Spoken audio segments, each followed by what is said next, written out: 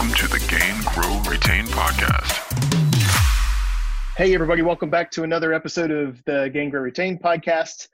You've got Jay and Jeff here as usual. And with us, we have Robbie Baxter. And you may know Robbie from her books, the first one being The Membership Economy, which I actually read back in 2016, 2017. It came out in 2016.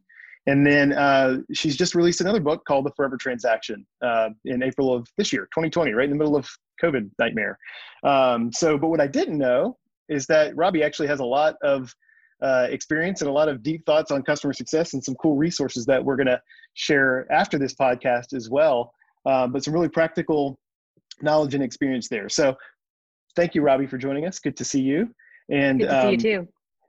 Before we get started, though, we always like to ask a little icebreaker question to get things warmed up a little bit. So the question is, what are you binge watching right now, if you're binge watching anything? And I have a backup in case you don't binge watch. Oh, this is sort of embarrassing. But we've been binge watching Phineas and Ferb. I have, I know, but so today is the Candace movie is coming out. It's the world premiere. So my 22-year-old daughter, my 20-year-old daughter, and my 17-year-old son, and my husband and I have a date tonight to watch the new Phineas and Ferb movie. We've been preparing all week by watching old episodes and by watching the movie one. That is, you familiar? Okay.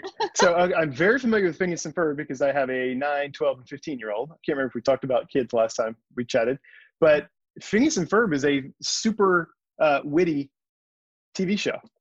Yeah. Kids show. I mean, for those who are younger who don't have kids, you probably haven't seen it yet, but very good. Okay. And I didn't know there was a movie. So where is that Disney? Is it coming out on Disney Plus or? I think it's on Disney Plus tonight. It comes out today. Okay. All right. Well, we might have to tee that up because we're always looking for a movie to watch. So, all right, good. Well, I'm glad that was an interesting one. See, it worked. So, all right. So you wrote The Membership Economy in 2016. Why did you write another book? Yeah, it's a good question because, right, we're talking about kids. Writing a book is almost like having a baby. Like it takes a long time. It's really uncomfortable. It's hard. You feel lonely. So why? And then you have this moment where the book comes out and you're like, oh, it was so easy. I'm going to do it again. You sort of forget how hard it was. But I wrote The Membership Economy, back, I actually wrote it I was actually doing the writing in 2014. And I wrote it because I'd been working with subscription businesses for almost 15 years. And I was still struggling to show people what I was seeing about the power of what I call a membership mindset. So really focusing on the long-term well-being of the customer and then developing product offerings that align with that long-term goal rather than episodic sales. And I would try to explain to organizations like that you could have this membership mindset and then justify subscription pricing, which is amazing for lots of reasons. And a lot of entrepreneurs and execs just didn't understand what I was talking about. Like they just didn't see how it could apply to their business. They didn't really believe how powerful it was. I used to say I need a t-shirt that says make retention sexy or retention can be sexy or something. And plus 5 years ago, flash forward to today, everybody's doing subscription, right? Everybody from, Burger King to Caterpillar has subscription experiments out in the market. Yep. And the challenges they're dealing with are how do we actually implement it? How do we make it successful? And it's a lot more than just slapping a price tag on it and saying, okay, we used to charge $9.99 to buy the movie, and now we're going to charge $13.99 for unlimited access to our catalog. Like it's more than that. There's so many more steps. It's kind of in a funny way, it's like customer success, where like on one hand, customer success, it's so simple. Just have your team be really focused on the well-being of your new and existing customers so that they stay engaged and want to buy more. And you're like, okay, well, that seems easy until you try to actually implement it. And then there's a million little details to figure out. So that's really why I wrote the second book. Yeah. So the first one was why. The second one was how, right? Yeah, Maybe exactly. That's the way to think about it. Well, it's funny. It's funny that you mentioned the t-shirt idea, make retention sexy, because Jeff and I have been like thinking about making t-shirts for the Gain, Grow, Retain community. Yeah. So that sounds like a good one. Like we could co-make that together. But I think to your point, like the business model is very sexy, right? If you really understand the power and valuation that is derived from a recurring revenue model and a recurring cash flow stream, like that is super sexy. Nobody can argue with that. But what we've seen in our consulting work with SaaS companies is that sometimes the execution, still the how, doesn't always match up. Everybody's enamored with the business model. They want that to work, but then they're not thinking about how to actually make it work operationally and from an engagement perspective with the customer, still very siloed, still very sort of disconnected from that value proposition that the business model offers to both parties. So curious if you've seen that in your work as well, people that sort of love the model but haven't quite figured out how to get it implemented yet.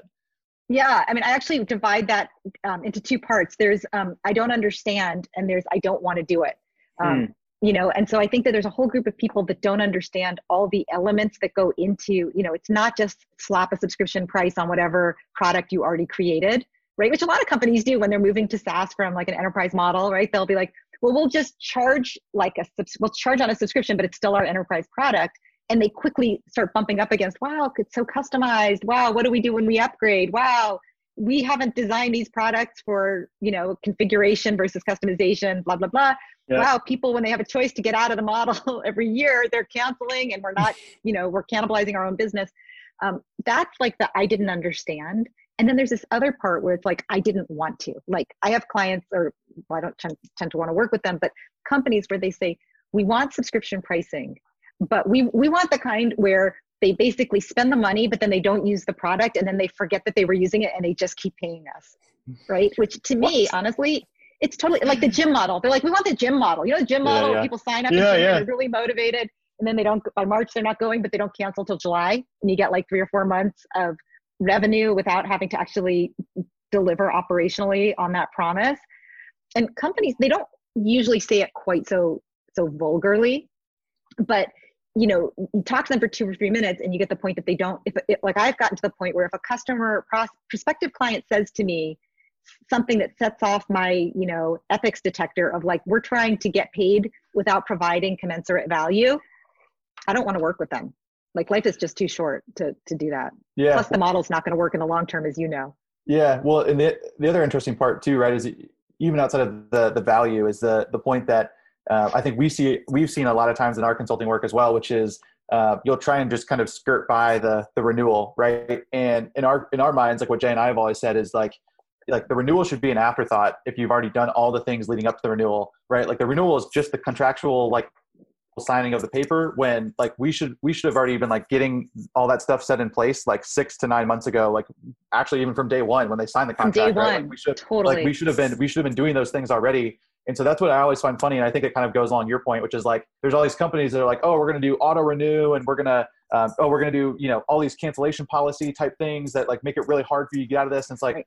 All right, well, like, why are we trying to do all these loopholes instead of just doing what we know is right, which is like just going to deliver value at every one of these like little milestones throughout the customer journey before we get to the renewal, and like it'll just take care of itself anyways. So I think that's a point that you always see as well, which is like I think it's really hard for people to understand that there are different ways, especially in today's world. There are so many different ways that we can drive value back into our customer base that aren't just in our product either. There's so many other ways to go do that they forget about.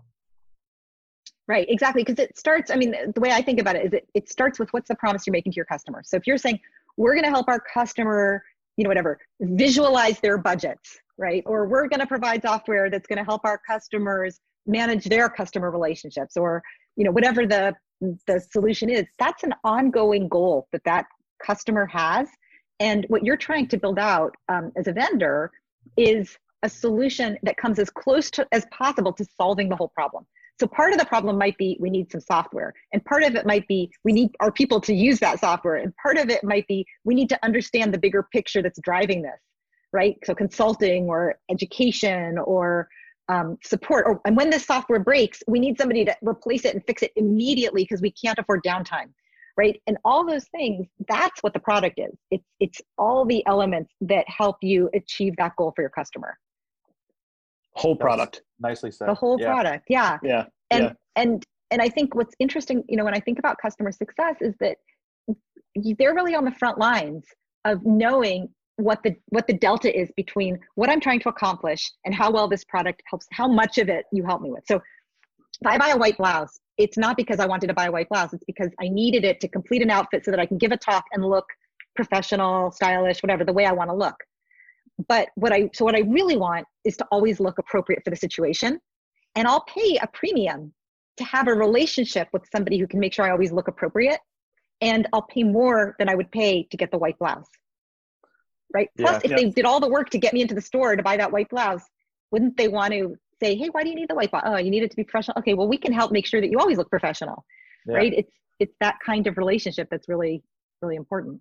Yeah, I think that's one thing that maybe I think we always tend to see as well, and is this fact of missing that mark, which you just mentioned, which is the idea that there is content and value outside of our own software that we can be providing to round out the experience. And I think a lot of companies get scared because they feel like if we're not mentioning our software by name in every conversation, that our customer is going to forget it, right? There's this innate fear when you start thinking about, especially from the marketing world, right? Where all the marketers out there are really afraid that if I'm not mentioning product X, during every interaction, that somehow our customer or somehow the market is going to think we went somewhere else and went away. And I think there's this shifting of the guard, so to speak, where if you're starting to look at how SaaS businesses need to start marketing and how they need to be building brand value, it is way more outside of just, to your point, it's way outside of just naming our software product and giving content that deals with our software. It's actually about what are all the things that our target, our ideal client profile, our ideal persona, what are they trying to accomplish? And that's the content we need to be putting out. That's the message we need to be putting out, because that we can actually start delivering on after we actually make the sale anyways, outside of our product, right? There's all these other services, there's all this other enablement, there's all these things that we're going to provide that help make that vision true. So we should be talking about that vision in the early stages of somebody becoming a prospect and a buyer. Yeah, I think that's so well said, because there's sort of two scenarios there. One of them is we don't, I recognize that you need these other things. I only sell white blouses. I know you need a bottom as well, a pants or a skirt. We don't sell that today. So I'm going to tell you, so you realize that, and then you have to decide, either we're going to get into the business of skirts because otherwise we can't sell outfits, and we can't sell Robbie on, we're going to help you look professional, because I won't look very professional if I don't have both parts of my outfit. The other part is, if we're not going to get into that business, if we're like, well, we're actually a blouse specialty, that's what we know how to do, and we don't want to go somewhere else, then you have to provide them with a partner, right? Hey, that's right. We have a formal partnership with the skirt provider, or, there's actually this store right down the street. You should go there. They have great skirts. And if you've ever gone shopping and had your salesperson tell you that, it's the most amazing feeling, where they're like, you know what? We don't have a lot of belts here, but go down the street. They have great belts. And as you said, first, recognizing what the goal is of the customer. Second of all, deciding what can we do to help them as much as possible on the journey.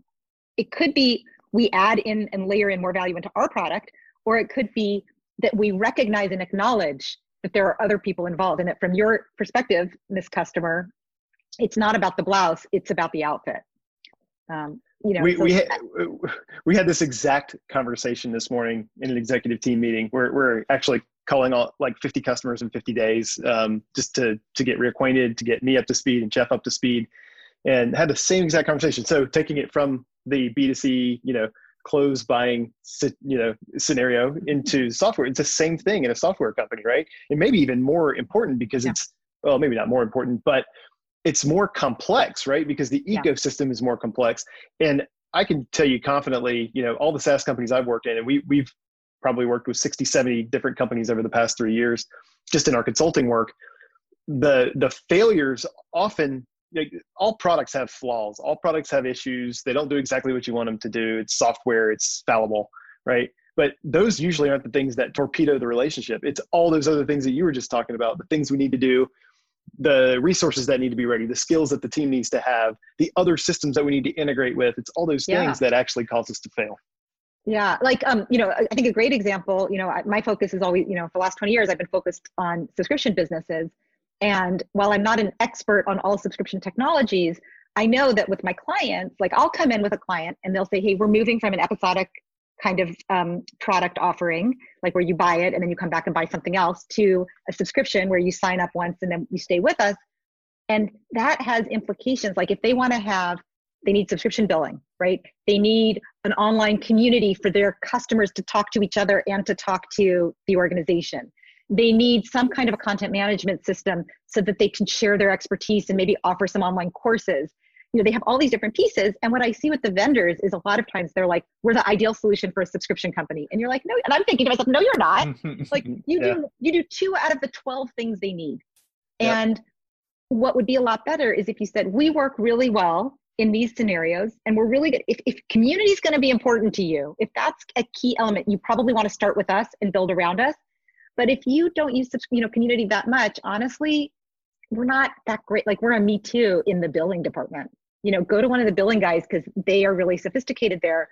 And again, you get a lot of credibility there. That's and right. you also demonstrate, because you're demonstrating that you understand the complexity of the problem. And also sometimes you can even anticipate for the client, like they don't know, they've never done subscription before. You've seen it 100 times. You can look at them. Like I always say, the airplane test, like if you're sitting next to somebody, and I'm sure you guys have had this experience, and they start explaining, you tell them what you do, they tell you what they do. And you're like, oh my God, we can help you. You're the exact right person. I can help you so much. You're going to be so glad you sat next to me. My product is your solution, right? Yeah. And then there's other times where you're like, well, I could probably sell this person, but once they sign up, they're not going to stay very long because this is not exactly the right solution for them. Like if you're selling, I don't know, if you're selling Lamborghinis and I say, I just had my second child and I have a lot of gear to carry around, you might say, you deserve to have a good time, lady. You deserve to be fast and furious. You should buy a Lamborghini. I'm going to roll it out. I'm going to be like, what am I doing? That was the dumbest thing I ever did. Like, where am I going to put the stroller? So, so it's not, so like that Lamborghini person should say, unless you have 2 cars, this is probably not your time in life to be shopping with us. Yeah. But that takes a lot of discipline. Sorry, Deb. It takes a lot of discipline. It takes a lot of discipline, right? That's what I was going to go say. Like, that's the hard part, right? Is because you're, in theory, like what you're inherently doing. And I think this is where it kind of dovetails with my marketing point earlier is you actually feel like you're narrowing down on a very specific niche, right? And that is scary to these businesses because when you start thinking about the total addressable market, you are kind of downsizing the opportunity, quote unquote, that's there. But I think what tends to also happen though, and I think this is where you were getting at as well, is where if you start to expand your market there, in theory, you're starting to water it down in some cases because then you're trying to almost like have too many different ways that your software can fit in, and people start to water down what it can actually do. And then you start to conflate where it works, where it doesn't, which systems it integrates with, where it doesn't. And so it becomes really hard, I think, internally on your teams to understand, okay, what are we really selling and who are we really selling it to? And what's the core problem we're still going after? And so I think you're spot on though. It's just like a really interesting complex, I think, that starts to happen where you start to narrow focus. And I think that it affords you though, if you actually do it, you get so much depth. And then if you get the depth, I think you actually capitalize on the market more than if you went with a larger TAM perspective. Yeah. And it's true in any business, right? That, they always tell you it feels counterintuitive, but the more you focus, the more of the value you get to capture. And that's true even if you're in a transactional business where you're selling a product outright.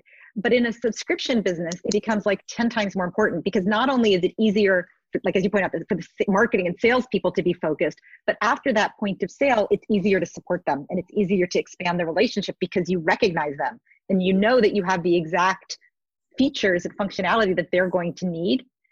One of the hardest things is, and I've seen this with a lot of SaaS companies, is like, let's say that they're optimized for mid-sized companies, right? Like I worked with a early job in my career was as a product manager for a banking SaaS product. And we were really optimized, although it kind of hurt our egos, for bank number 10 to bank number 100, right?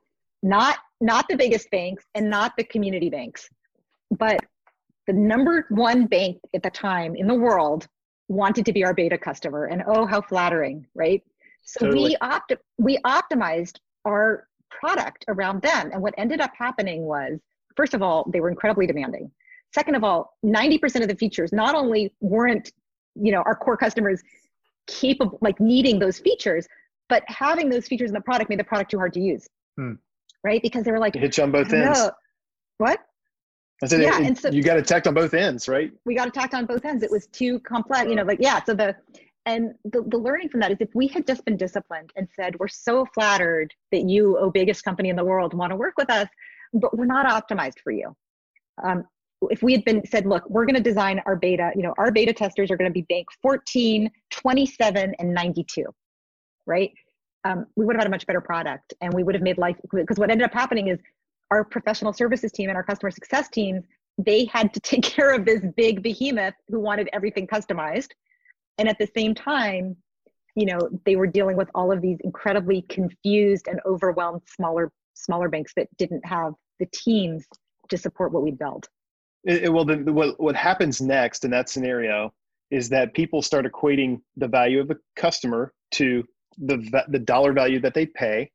And then the dollar value that they pay becomes the way you talk about those customers internally. And so Yeah. they're the little guys. They're the ones we don't actually, Jeff and I just had a fantastic brainstorm today, which maybe we'll run it by you to get your feedback on the way we're thinking about this. But, and then you inadvertently begin to degrade the way that you talk about your smallest customers, but your biggest, widest base, and probably your biggest opportunity for expansion over time.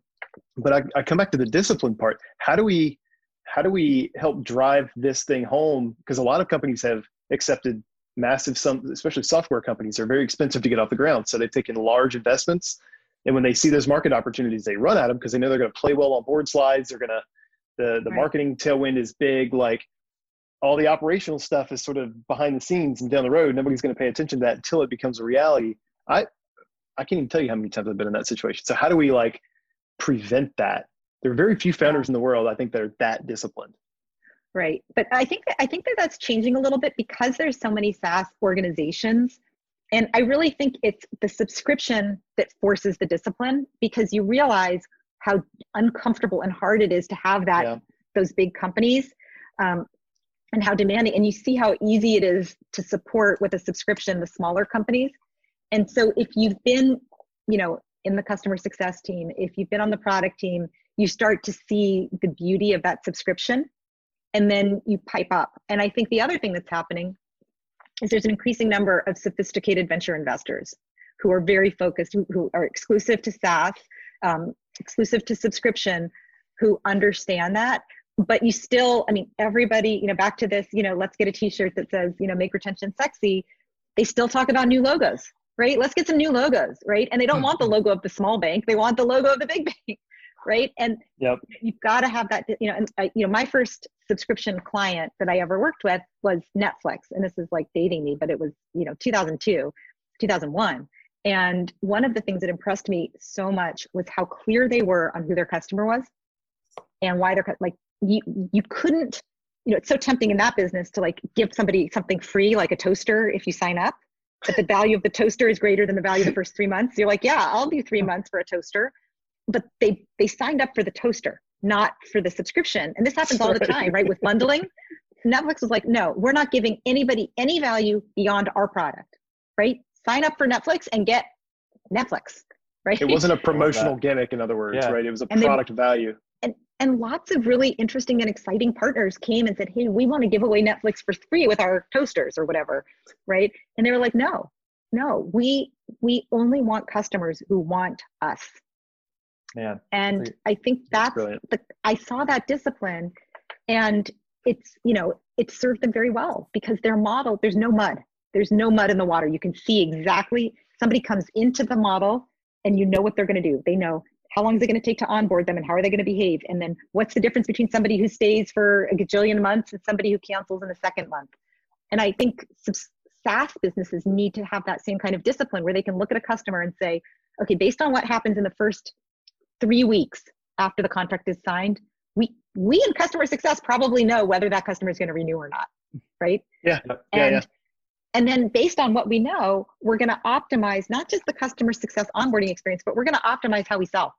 Because why bother bringing those people in if they're going to leave in 3 months? Yeah, right. We don't pay ourselves back for that. Right. We're going to tell the sales team, we're going to tell the marketing team, and we're also going to tell the product team that one of the reasons that people are leaving is because you're missing this feature.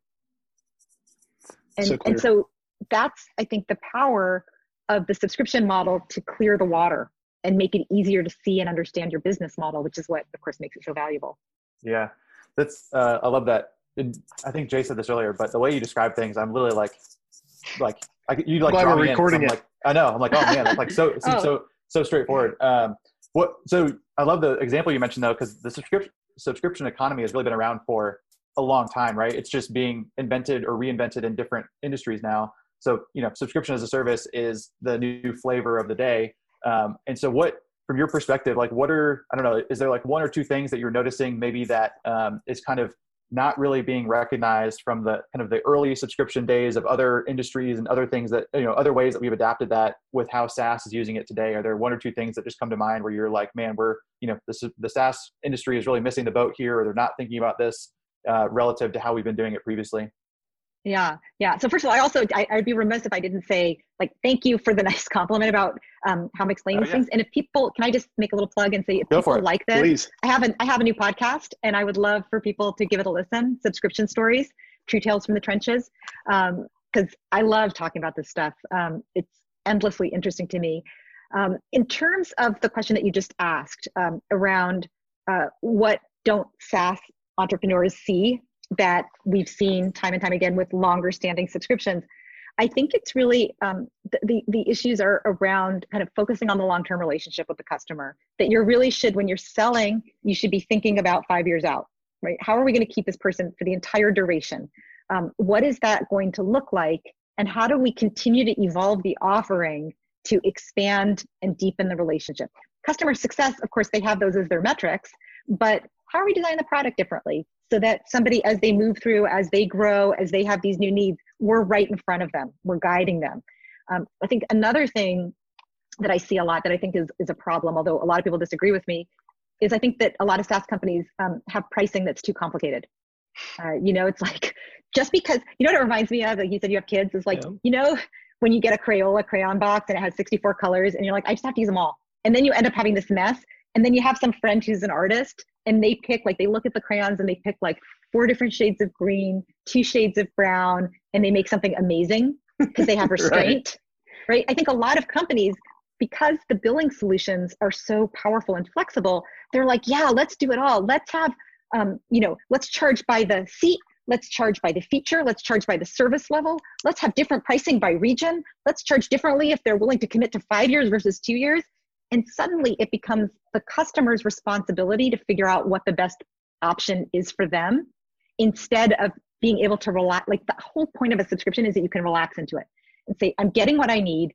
The company, the vendor is thinking about what I'm going to need, and they're packaging it in a way that I don't have to worry anymore. And then suddenly I have to become the expert on pricing. I can't relax anymore. And it becomes adversarial, right? Because if there's a best solution for me, that implies that if I don't have my wits about me, I'm going to get the not best solution for me. I'm going to pay too much.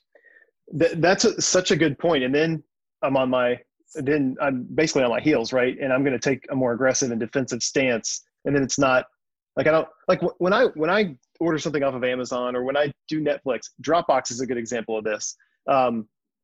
I know, like, I don't ever have to think about my relationship with them. When I get a bill, it's usually from Dropbox.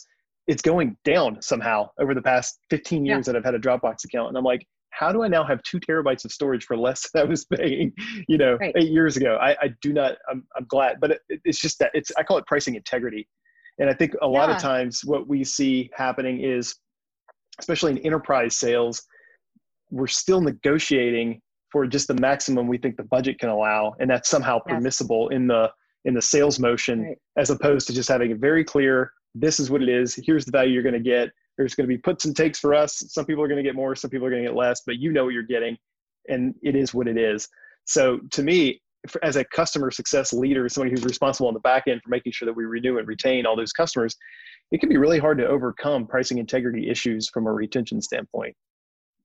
So not sure if you've seen that happen in the past. Yeah, well, it's interesting because, I think the truth is that if you optimize for the last nickel, right? They talk about not leaving money on the table. First of all, you can do it for a while before you start dealing with the lack of trust and the basically erosion of your brand equity, right? Where people are like, yeah, they have good software, but you really have to negotiate like crazy or you're not going to get a fair price, right? And that's not a reputation you want to have, where people come in with their gloves on, ready to box it out with you. But you will make more money for some period of time. And I think one question is, just because something's legal doesn't mean it's ethical. So that's just Robbie talking. Like, that's just my own point of view, right? Like, I'd rather make a little less money and have pricing integrity. Another thing that's happening though, is there's an increasing transparency around pricing, where, like, I was talking to somebody who runs a newspaper earlier today, and newspapers, in my opinion, are terrible in how they do pricing discrimination, right? So you guys might live next door to each other and both have a subscription to the same local newspaper or national newspaper, and one of you is paying triple what the other one is. And most likely, here's the kicker, the one that pays more is the one that's more loyal. So it's not, right? Because they're like, well, he's been around for 5 years, he's not going to cancel, he's already made it a habit, so let's raise the price. Or he paid a long time ago when our economics weren't as good. And so we charged him that high price. But like with Dropbox, right, over time, they're like, oh, we can go cheaper and we can expand our market. The question that a company like Dropbox has to deal with is, if we're going to lower our price for new subscribers, do we wait until our old subscribers call and threaten to cancel before we lower their price? Or do we just do it for them because that's the kind of company we are? And that's the kind of company we are. It might sound like woo-woo and like, oh, I'm just trying to be so nice. But as there's greater pricing transparency, the likelihood increases that what your neighbor is paying for their newspaper. And so these are really important issues, I think, for every SaaS company to be thinking about is how transparent do we want to be about our pricing and how simple should it be? All right. Well, I know we're almost out of time. So I've got 3 takeaways. One is the Make Retention Sexy t-shirt that we're going to make. All right. I want the first one. We're going to co-brand it together. The other is the airplane test. I like that. Just like a simple test, like how well do we fit together? But then what you said about, basically the whole undertone of this conversation is the focus on the long-term relationship. And I think you can do that either at scale with very small customers, and you can certainly do it, at the enterprise level with larger customers. So this has been an awesome conversation. Can you give us, as we sort of depart here, like one tangible takeaway for somebody, let's say in the SaaS world already, in a customer success world, who is trying to focus on value with their customers? What is maybe one tangible suggestion you could make for how they should go about interacting with their customers and having a conversation about value? I think that it's really important to educate yourself on how your offering fits in with their real goal. And I think if you understand that, if you understand the context for why they're buying from you, you will be much better able to serve them and much better able, frankly, to provide good feedback to your colleagues in product, marketing, sales. But that's really where it starts, is understand their journey and how you fit in. And that'll unlock all kinds of depth of relationship and information that'll be gold in the future. I love it. Spot on. That's great. Well said.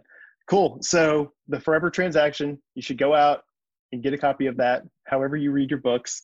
And then the subscription stories. What was the tagline for it again? True Tales from the Trenches. True Tales from the Trenches. Like a crime podcast. Yeah, I was about to say, it's got some undertones. I like that. Our community are voracious consumers of all things, educational around this space, subscription, SaaS, customer success. So I know they're going to love that. And then we didn't really get to talk about it too much, but you've got a LinkedIn learning course on customer success. And we're going to try to get the word out about that as we release this podcast, which we'll do, I don't know, in a week and a half. So we'll you want to say something about it real quickly, just so everybody knows? Yeah, I have on LinkedIn Learning, I have a course on customer success, and I'd be really glad for the Gain, Grow, Retain community to make that course available to anybody who is interested. Because I'm the author, I'm allowed to give it away for free. So awesome. Would love to share it with your community. Okay, cool. We'll let everybody know how to request access to that so they can get it, and I look forward to checking that out myself. So awesome. All right. Great. Have a great weekend, Robbie. It's great to you too. Hey guys, thanks so much for taking the time to listen to the Gain, Grow, Retain podcast. If you liked what you heard, please take a moment and share the podcast with your friends and colleagues and subscribe. We really appreciate it. Talk to you soon.